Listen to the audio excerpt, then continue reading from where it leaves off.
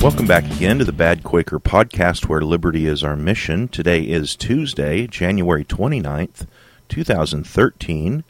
This is podcast number 268, and my name is Ben Stone. Over the last weekend, I recorded an interview with Davi Barker, also goes by the name The Muslim Agrist on the internet. If you've been listening to recent podcasts, you'll know that my wife and I are traveling in our motorhome throughout the South, and our connection is not always the greatest. And the particular recording you're about to hear, as I've said on several of these, the recording that you're about to hear has a lot of flaws, and the connection came and went. This is probably the hardest time that I've had recording any of these podcasts. But Davi and I attempted to stick with the topic as much as possible. And so what you're about to hear is basically the best we could do in trying to get through a podcast with a really bad connection. So here we go, Davi Barker on the Bad Quaker Podcast. And with me on Skype is Davi Barker. I'm going to read the little thing that I wrote about Davi for that goes on the back of his dust cover of his book, because I think it's really a good introduction to Davi if you're not familiar with him.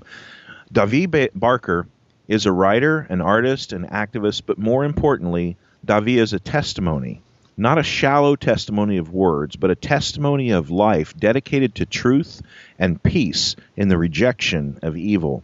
His dedication stands strong in a world where the enemies of truth and peace distort the meaning of every word and phrase to suit their desires. But no matter the opposition he faces, Davi embraces the principle that there shall be no compulsion in religion, and Davi shouts by example and not by words alone that the greatest jihad is proclaiming the truth in the face of a tyrant. Davi, welcome to badquaker.com. It's an honor to have you on the show. Hi, Ben. Yeah, I was really touched by that when you wrote that. Just in case some people who hear me say that are a little confused by that one magic word that throws fear into the hearts of the world, can you give me a definition for the word jihad? Because that was a quote from that I stole from you. But can you clarify that word and tell my listeners exactly what the word jihad means? Yeah, that wasn't a quote from me. That's a quote from the Prophet Muhammad. The Prophet Muhammad said that the greatest jihad is to speak the truth in the face of a tyrant. So that is one of my favorite sayings of his. And the word jihad, it just means struggle. And so if you're in a physical confrontation, people use that term. But in a religious context, it also means to struggle with yourself and to struggle with your principles and I mean, like it means struggle in every sense of the term. So really, anyone who seeks the truth in their life is in a jihad then? Yeah, absolutely. I think sometimes it's important to take words that the state has distorted and uses to harm people with, and use them in their proper context and just throw it right back in the face of the state and say, no, we're going to use this word for what it means, because the state attempts to steal words like that and distort them and use them to its own purposes. But this is a good thing, not a bad thing. Yeah, I like to say the state is a terrorist organization that hijacked words instead of planes. Yeah, I like that. That's a good one. Now, let's jump right into talking about your movie, because that's a pretty big event that's coming up. The name of the movie is Silver Circle. Right. And you guys have been working on it for a while, and this is going to be a big production. This is you guys have really put some effort into this. Yeah, it's been about 4 years in production, and I've been on the team for about a year and a half. So I'm not a writer. I'm just I maintain the blog, and I maintain some of their online presence and stuff. But it's we're all really excited to see it, because we even had an unfinished sneak preview at PorkFest last year. So everyone's kind of excited. I don't know how much. I don't even know how much you know about it. Have you followed it at all? No, I have some outside knowledge of it. I saw the cartoon, the comic book version that's floating around, but I was kind of wanting to wait and see the whole thing at one time, so I got the whole impact, which I'm going to see at the premiere showing in New Hampshire real soon. Yeah, it's going to be. We're kind of kicking off Liberty Forum this year with the screening. It's going to be at a theater in Nashville called Chunky's, and we're providing transportation to people who bought tickets. But yeah, if you've seen the comic book, it's essentially the same. It's an animated film. It's sort of about a band of rebels who've come together to sort of fight the Federal Reserve in a sort of dystopian, not so distant future. And when we say words like, now we've already got a couple here that are going to flag the word police. The central scrutinizer. Yeah, central scrutinizer, as Michael and Nemo would say. When we use words like fight and attack and jihad and things like this, well, I'll let you define what goes on in the movie, and clarify the difference maybe between aggression, self-defense, and what we see in the what we will see in the movie. Sure. Well, the movie is not intended to be sort of ideologically perfect. The characters are sort of flawed, and they're supposed to be sort of real. So it's not like a Randian pantheon of perfect moral characters. So there's some gunplay in the film. It's an action movie. But the central strategy of the rebels is alternative currency, which is, it's the idea that you don't have to necessarily end the Fed. You can just ignore them and go about your business in another currency. Although it's illegal in the world of Silver Circle, they make possession of silver a crime in 2016. So that. What's that? I was just going to say that's not all that far. That's not that all that. Unrealistic. That has happened, can happen, and very well might happen or could happen.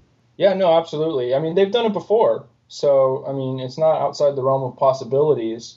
In the movie, they sort of do a bait switch, because usually laws are a bait switch, and they legalize marijuana while simultaneously criminalizing precious metals.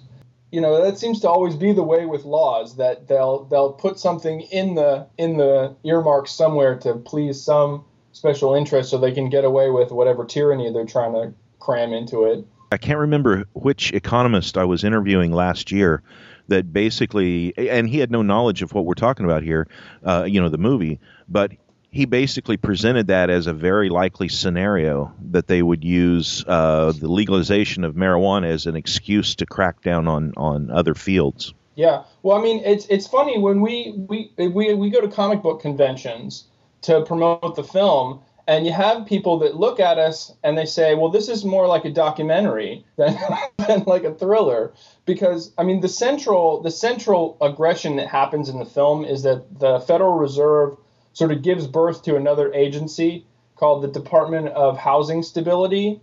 And when they first wrote the film, that was sort of outside the realm of possibilities. But in the last 4 years, we've absolutely seen the Federal Reserve attempt to regulate home prices. So it's sort of like we predicted it in a way. Yeah, and regulating home prices would probably be something that would be really easy to sell to the public, because people love price controls, on price and wages. They like price controls in any kind of emergency, disaster type situation. And people in big cities love those rent control laws. Yeah. This is a little more tyrannical than that. It gets to the point where they're actually regulating the supply of homes. And the only way to do that is, of course, to evict people.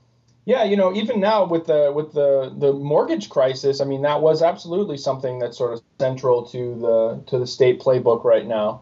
Do you have any idea how many, if other than the premiere, do you know how distribution of the movie is going to be made, and how it might be got out there to the general public?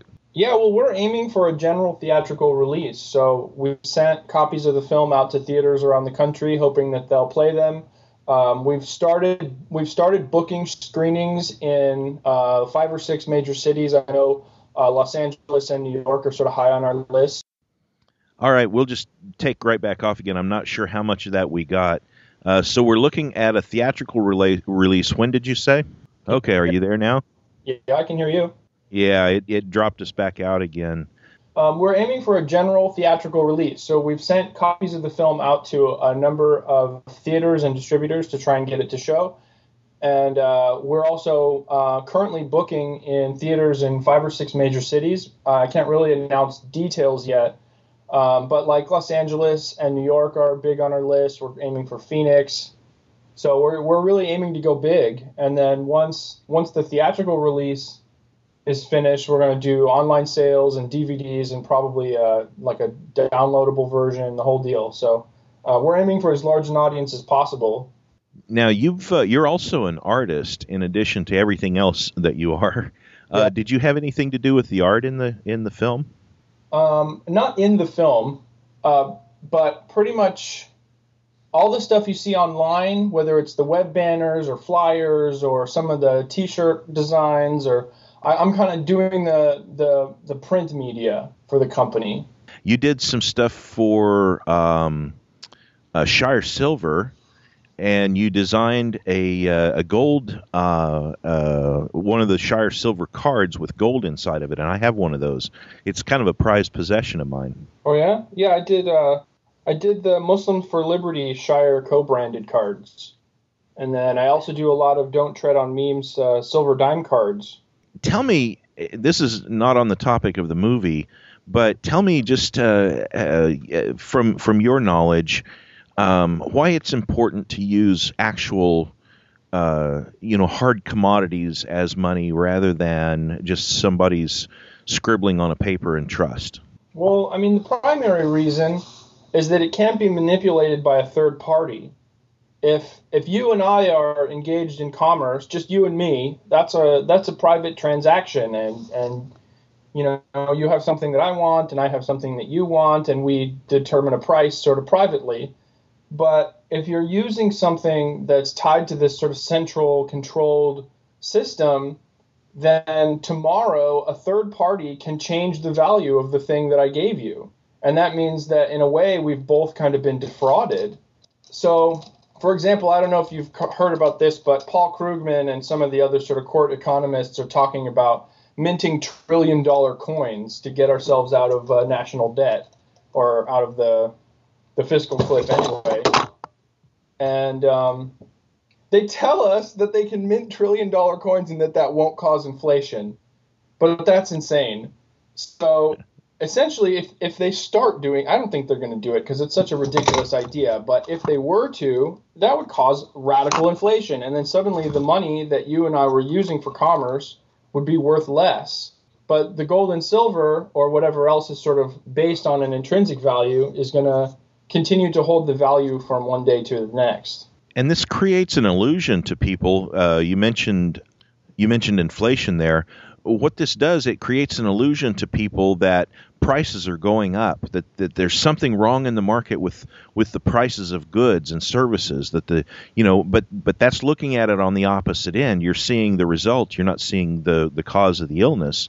The cause of the illness is the devaluing of the paper money. It's not that corn costs more to grow or whatever. It's the illusion of the value of the money that's the problem. Yeah, the other nasty part of it is that because because people don't have a good education in economics, when they see prices going up, they blame the retailer. And so it creates an opportunity for regulators to come in and pass a bunch of laws to regulate the retailer. So the public gets it wrong as what they think the cause is, and that allows them to sort of give more power to the people who caused the problem to cause more problems. So it's this like vicious circle. So we can easily see how something like this could happen in the housing market. We saw what happened in 2008.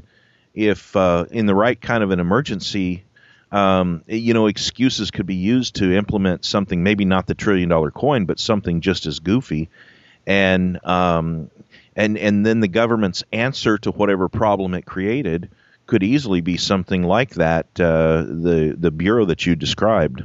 Mm-hmm. Well, in the film, the Federal Reserve essentially has an enforcement wing. They become kind of like the new.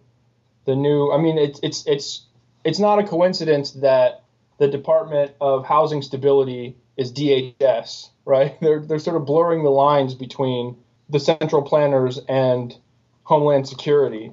So, yeah, I mean, that's really the only way. I mean, centrally planned economies always turn into totalitarian systems. So that's kind of what we're exemplifying in the film. And we are currently a central planned economy in the sense that, the control of the money supply is centrally controlled by the Federal Reserve. So we already have a socialist system to begin with.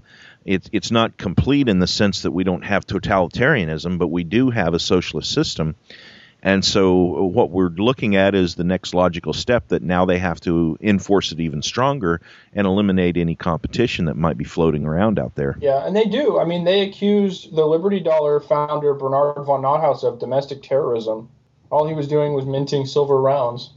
Yeah, and he's doing hard time. I can't remember what he's looking at out of that, but he's in a bad situation. Yeah, absolutely. So now you mentioned that you had done some stuff for the dime card guys. Uh-huh. Tell the listeners about that. Okay. So Don't Tread on Meme is purveyors of silver dimes, because before, I think, 1964, U.S. dimes were made of silver. So if you have them, they're worth a lot more than 10 cents. They're worth about $3, maybe $3.50 right now.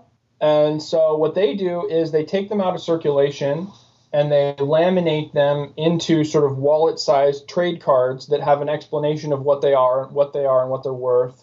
And they often have a lot of like cool Liberty-themed graphics on them and stuff like that. And people use them for promotions too. Like Freedom Fiends has their own sort of custom dime cards.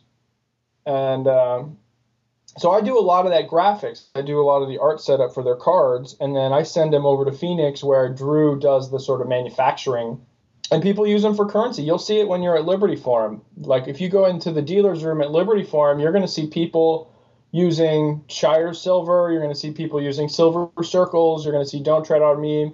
You're going to see people with their smartphones using Bitcoins as money. Like it's a free market, as free as I've ever seen. Didn't you design the dime cards for the Freedom Fiends? I did the setup. I didn't do the photography. So they gave me the design that they wanted, and I just made sure it fit the template. Ah, I see. So what do you have going on other than the Silver Circle? What are we looking at for the future?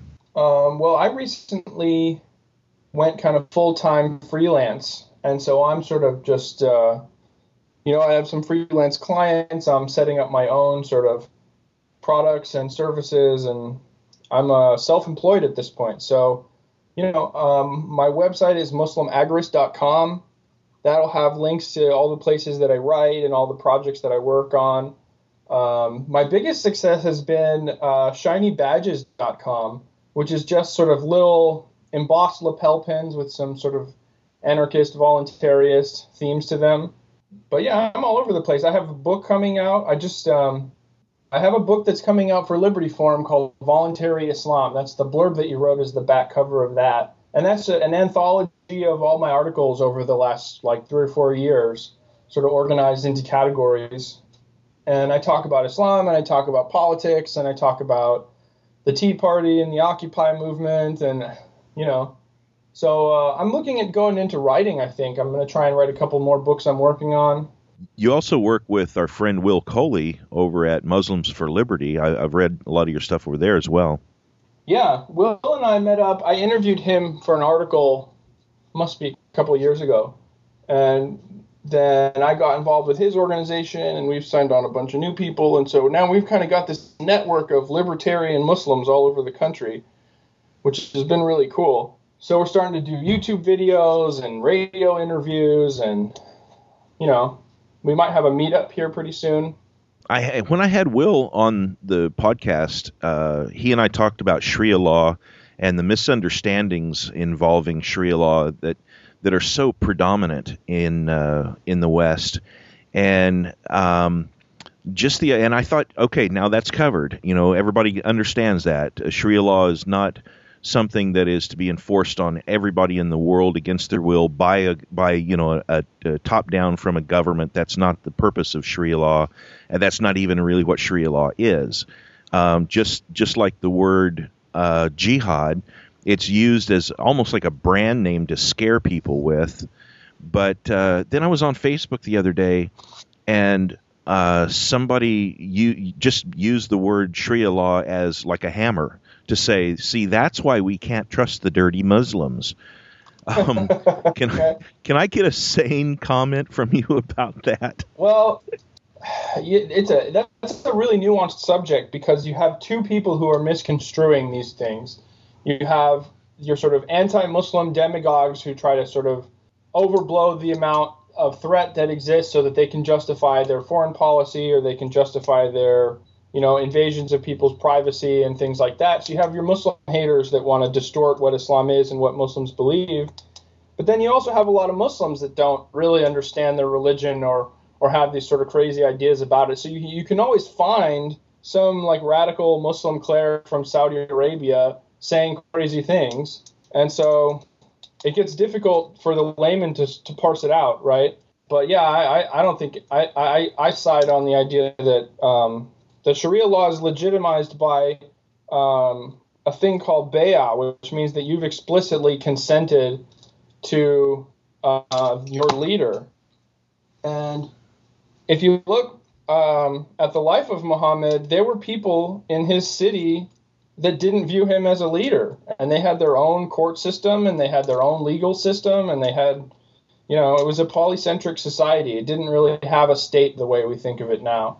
I can kind of imagine a scenario where someone is describing the West to someone, say, off in the Middle East somewhere, who really doesn't have a lot of contact with the West. And they say, yeah, this is what Christianity is like. They have this thing they call law, where where the government decides that something like a plant is against the law, or the government decides to define what marriage is, or the government decides that you must send your children to an approved school, and that's Christianity. And of course, most Christians would say, that's not what Christianity is, and that's not what biblical law is not like that, and you have a distorted version. But that's kind of what people in the West are doing when they look at a country like Saudi Arabia and they say, see, that's what Muslims are like, that's what Sharia law is like, and that's what Islam is like. Because like Will and I have talked about, Saudi Arabia is no more an example of an Islamic nation, if you can even put those words together legitimately, than if you look at the United States and say that everything that the United States government does is biblical. I mean, it's that bizarre if you really look at it. Sure. I mean, it's not even consistent. There are so many Muslim countries. Like I don't like calling them Muslim countries, because I don't feel like the plot of land is necessarily subscribing to a religion. I call them Muslim majority countries, but they're all completely diverse. Like if you go to the Philippines, the culture is going to be radically different than if you go to more, West Africa. So to say that these like cultural things that people witness are inherent to the religion or a requirement of the religion, when it's not even a normative practice from one country to another, has always struck me as really strange. At this point in the recording, after suffering several disconnections, we decided to break for a moment. So we'll drop in a commercial break here, and we'll come right back with more of the interview with Davi Barker.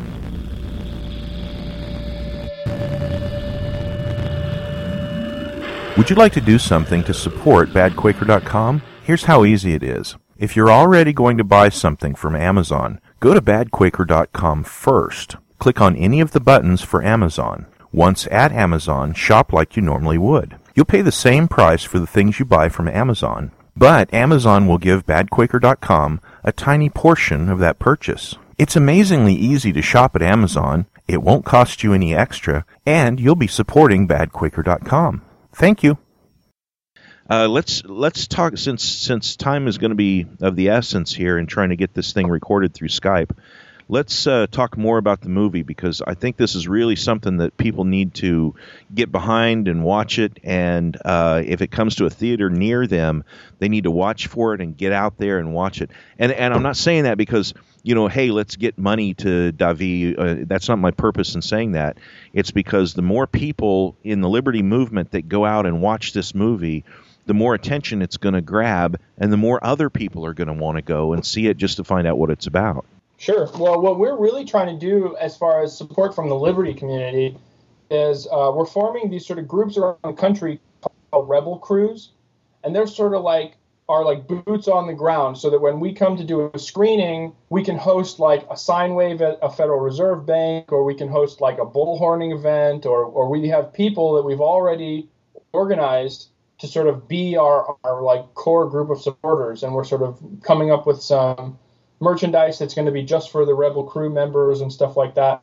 So we're really trying to branch out of just being a movie and really sort of generate a kind of cultural phenomenon of activists who understand what the film's about and what it's and are in support of sort of educating people about the Federal Reserve. So you don't need to just sort of like listen. You can go and subscribe for updates. If you go to silvercirclemovie.com/Rebel Crew, then you can sort of tell us where you are, and we'll let you know like when there's when there's a group forming in your area. And so we're being really proactive about getting sort of a social sort of organization together before the screening. And you guys have a Facebook presence as well. Yeah, so it's just Facebook/Silver Circle Movie. But also, each Rebel Crew have Facebook pages now too. So you can, if you just search for like Rebel Crew New York or Rebel Crew Phoenix or Rebel Crew Los Angeles, like I think there's 6 or 7 of them now. And we're not even opposed to people starting their own. Like if people can put together a group and convince us to show us that there's support in that city, we'll go and put in the time to figure out how to get a screening in that city, I know we have listeners to this podcast in Atlanta, and I know in Memphis, and I know in Cincinnati, and in some of the lesser cities. Well, I shouldn't say lesser, but they're not the LAs and the New Yorks. So if they can get together and form a group, then you guys will throw them some attention. Yeah, absolutely. The only reason to start in New York and Los Angeles is because that's when you get your sort of media attention. But we're doing smaller cities too. It's just that we're trying to make waves right at the beginning so that there's a kind of resonance to keep the ball rolling, Yeah, and it helps, local newspaper people and local TV people, they look for this kind of activity, and they like to jump on it and give any attention possible to it. Okay. So I'm recording again, and I don't know how much of this podcast is going to actually get on the air, but we're going to do our best to get as much. It just went red again. Rats. Okay, and so we're going to try to get as much as possible. Where are you? It's back to red again, so I'll hold my answer just for a second. I don't know if it got picked up on the recording or not, but Davi just asked me where I am, and I'm in a campground in southern Alabama on the Gulf Coast, and at times I have a really good internet connection here, and then all of a sudden it'll just drop out momentarily, and that's why Skype is having such a hard time recording us.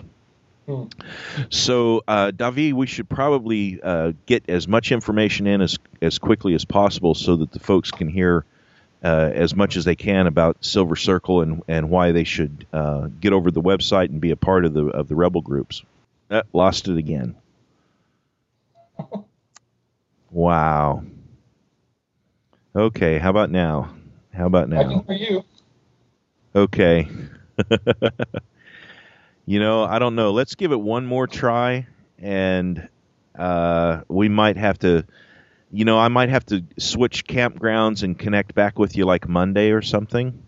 Okay. And just tie the two conversations together and edit them as one. And I won't try to deceive anybody or anything, but at least maybe we can put it together. Sure. Okay, so we were talking about the rebel groups in different cities, and tell us again what website they can go to hook up with that.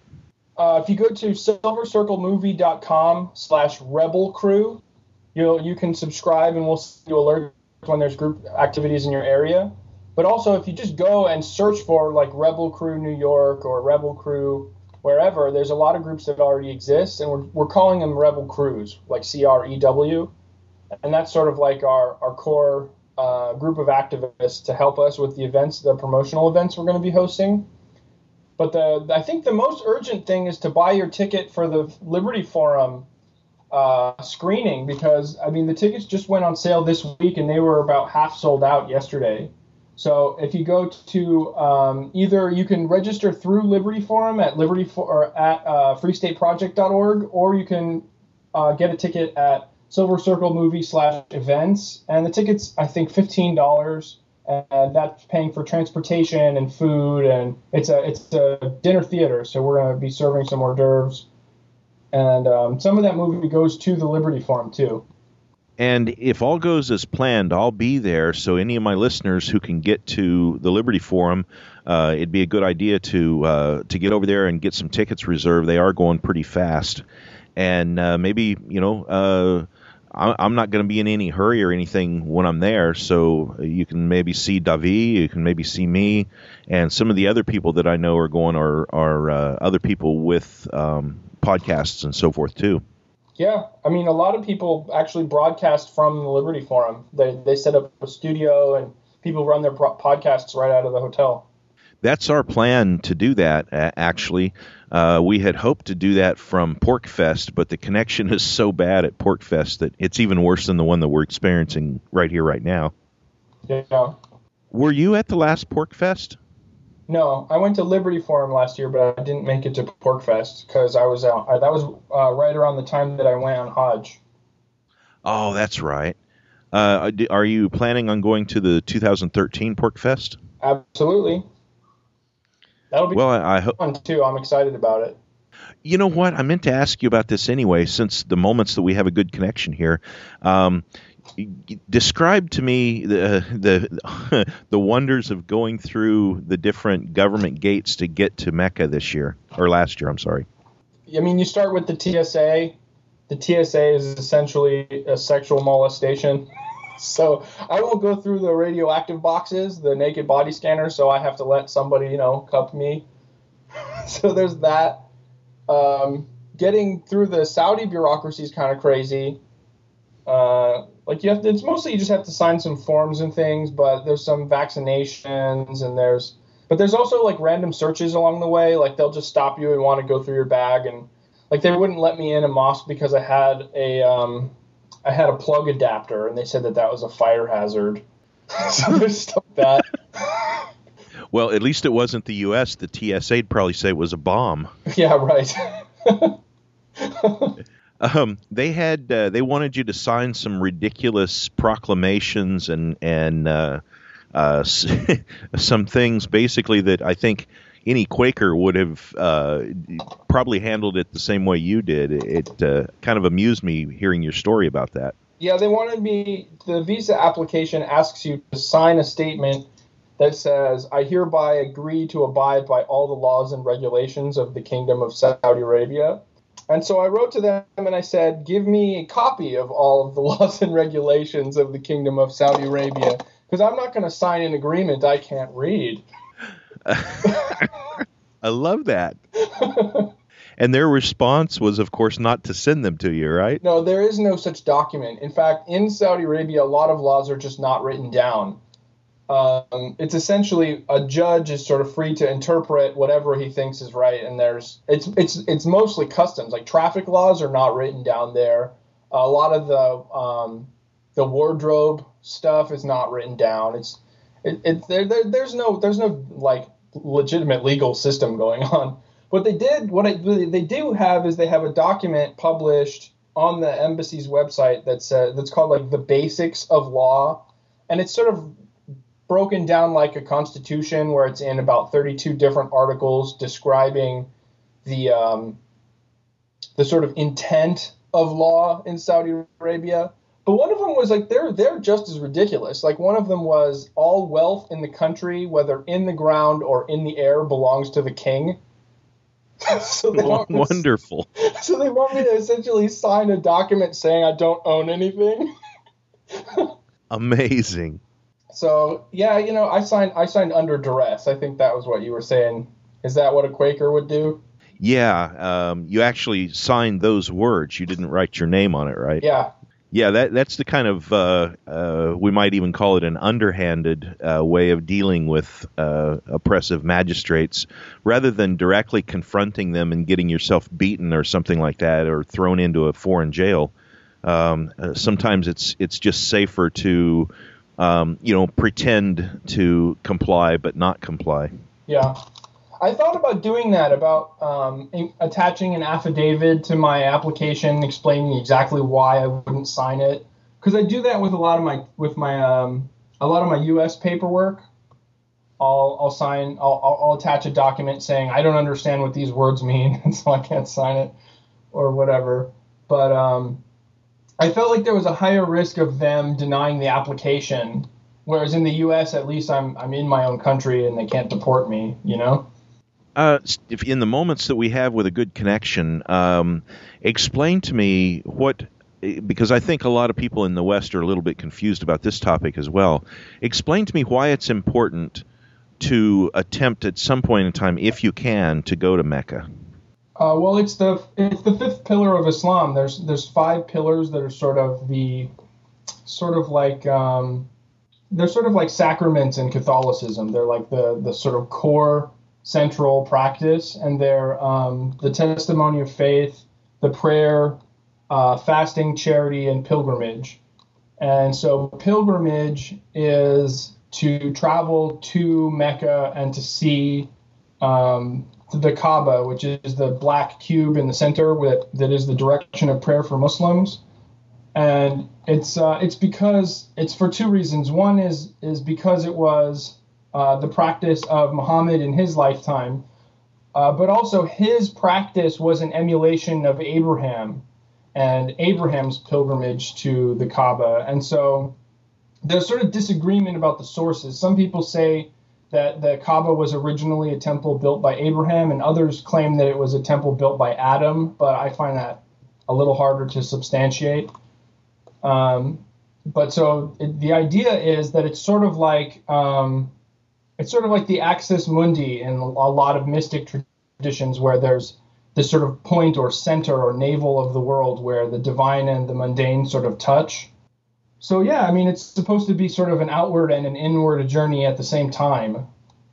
So it's not really all that much different than what someone maybe who believes in mysticism might think of as a trip to Taos, Mexico, New Mexico, or possibly a person who wants to go to like the like the Temple Mount in Jerusalem, or perhaps one of the supposed birth sites of Jesus. I think there's several of those, but it's certainly, at least, I mean, from a purely skeptical point of view, it's surely at least as legitimate as any however many birth sites and so forth that there are for Jesus.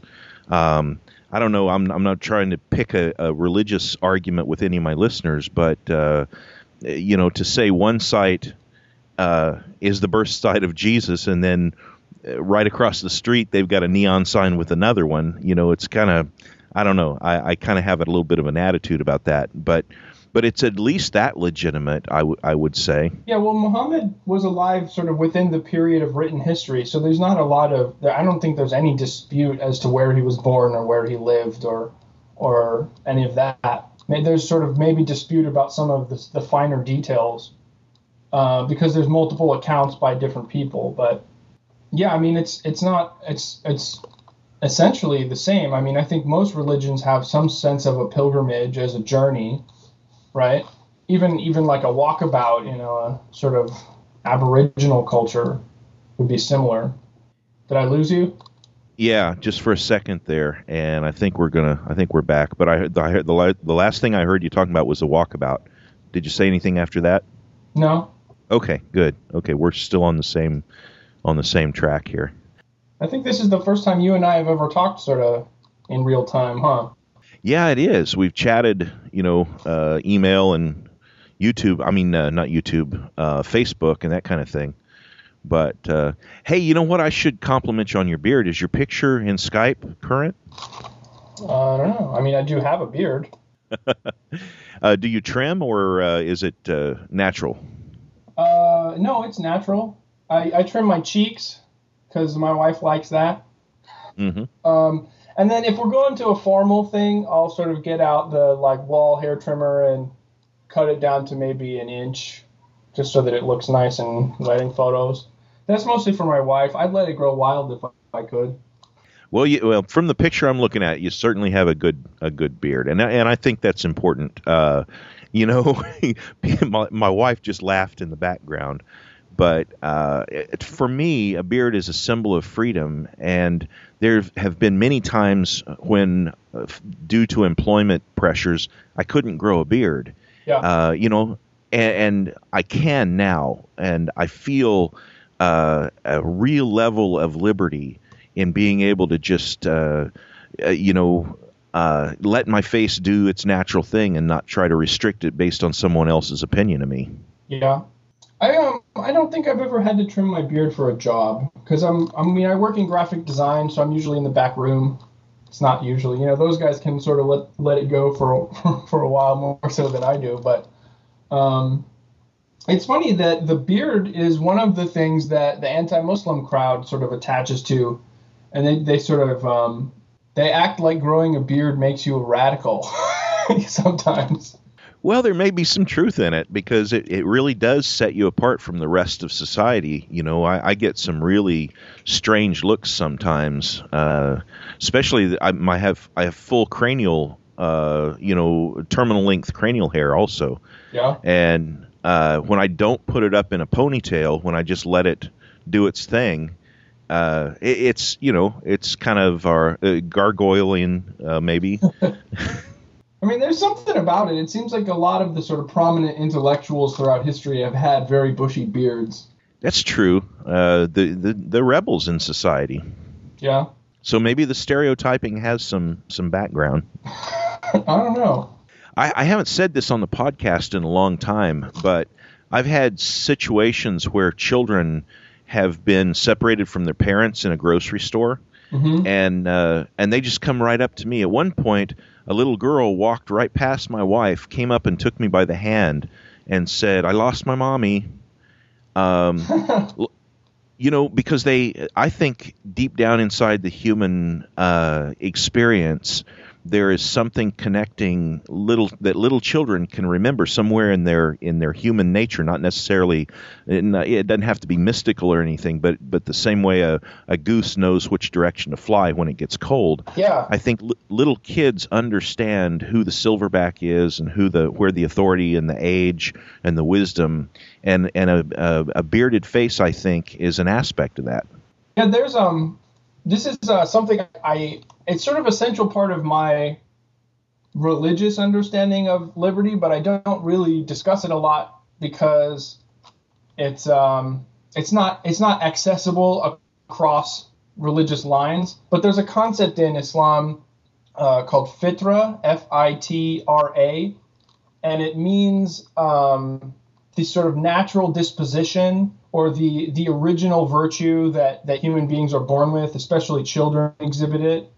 And a lot of the tendencies in Islam are about preserving that, and growing the beard is one of them. And so, yeah, I mean, absolutely, I could believe that a child would having a sort of being in a more natural state than most adults, a child would pick up on adults who were also in a very natural state, if that makes sense. Yeah, I think so. I think it's the opposite of original sin. Islam doesn't have original sin. So in a way, you could think of children as more pure. yeah, not being polluted by all the noise that culture brings in on kids. Uh-huh. I really like Stefan Molyneux's quote, "Culture is scar tissue." Yeah, I like that. Well, Davi, I think while we have a decent connection, we should probably make one more time. Let's mention websites and make a decent ending to this before Skype cuts us off, and I have to make up something and tape it on the end. So again, we've got silvercirclemovie.com and yep, it did. 1, 2, 3, 4. Can you hear me now? Can you hear me now? Okay, so yeah, we are going to lose this pretty quick. So okay, so we've got Silver Circle. Silver Circle, is it Silver Circle the movie or Silver Circle movie? silvercirclemovie.com. And also you can look up Silver Circle on Facebook, and you can get over to Muslims for Liberty. And what was the other? MuslimsForLiberty.org. And what was the other website that you mentioned? If you go to actually just go to DaviBarker.com. That'll bring you to my homepage, and then all of the projects I'm working on are on the left side of the page. And that'll give you Muslims for Liberty and Don't Tread on Meme and Silver Circle and everything. And I'll put a link to badquaker.com to as many of those as I can remember, and to DaviBarker.com. That's DaviBarker.com. And Davi, is there anything else you want to tell the listeners before we break this off? Not in particular. I'm hoping to see you and a lot of your listeners at Liberty Forum. I think it's going to be a good time, and I just love the show. I really enjoy what you're doing. Well, thanks. I appreciate that, and I really want to thank you for coming on the show. I was absolutely serious when I said it was an honor to have you on the show. I really appreciate your work and your art. I really, even when I just hold that Shire silver piece of gold in my hand and look at it, it really means a lot to me. And I appreciate your work that you're doing. And thanks a ton for coming on the show with me, Davi. Yeah, absolutely. Thanks for having me. And folks, be sure and get over to badquaker.com, where liberty is our mission. Thank you very much for listening today.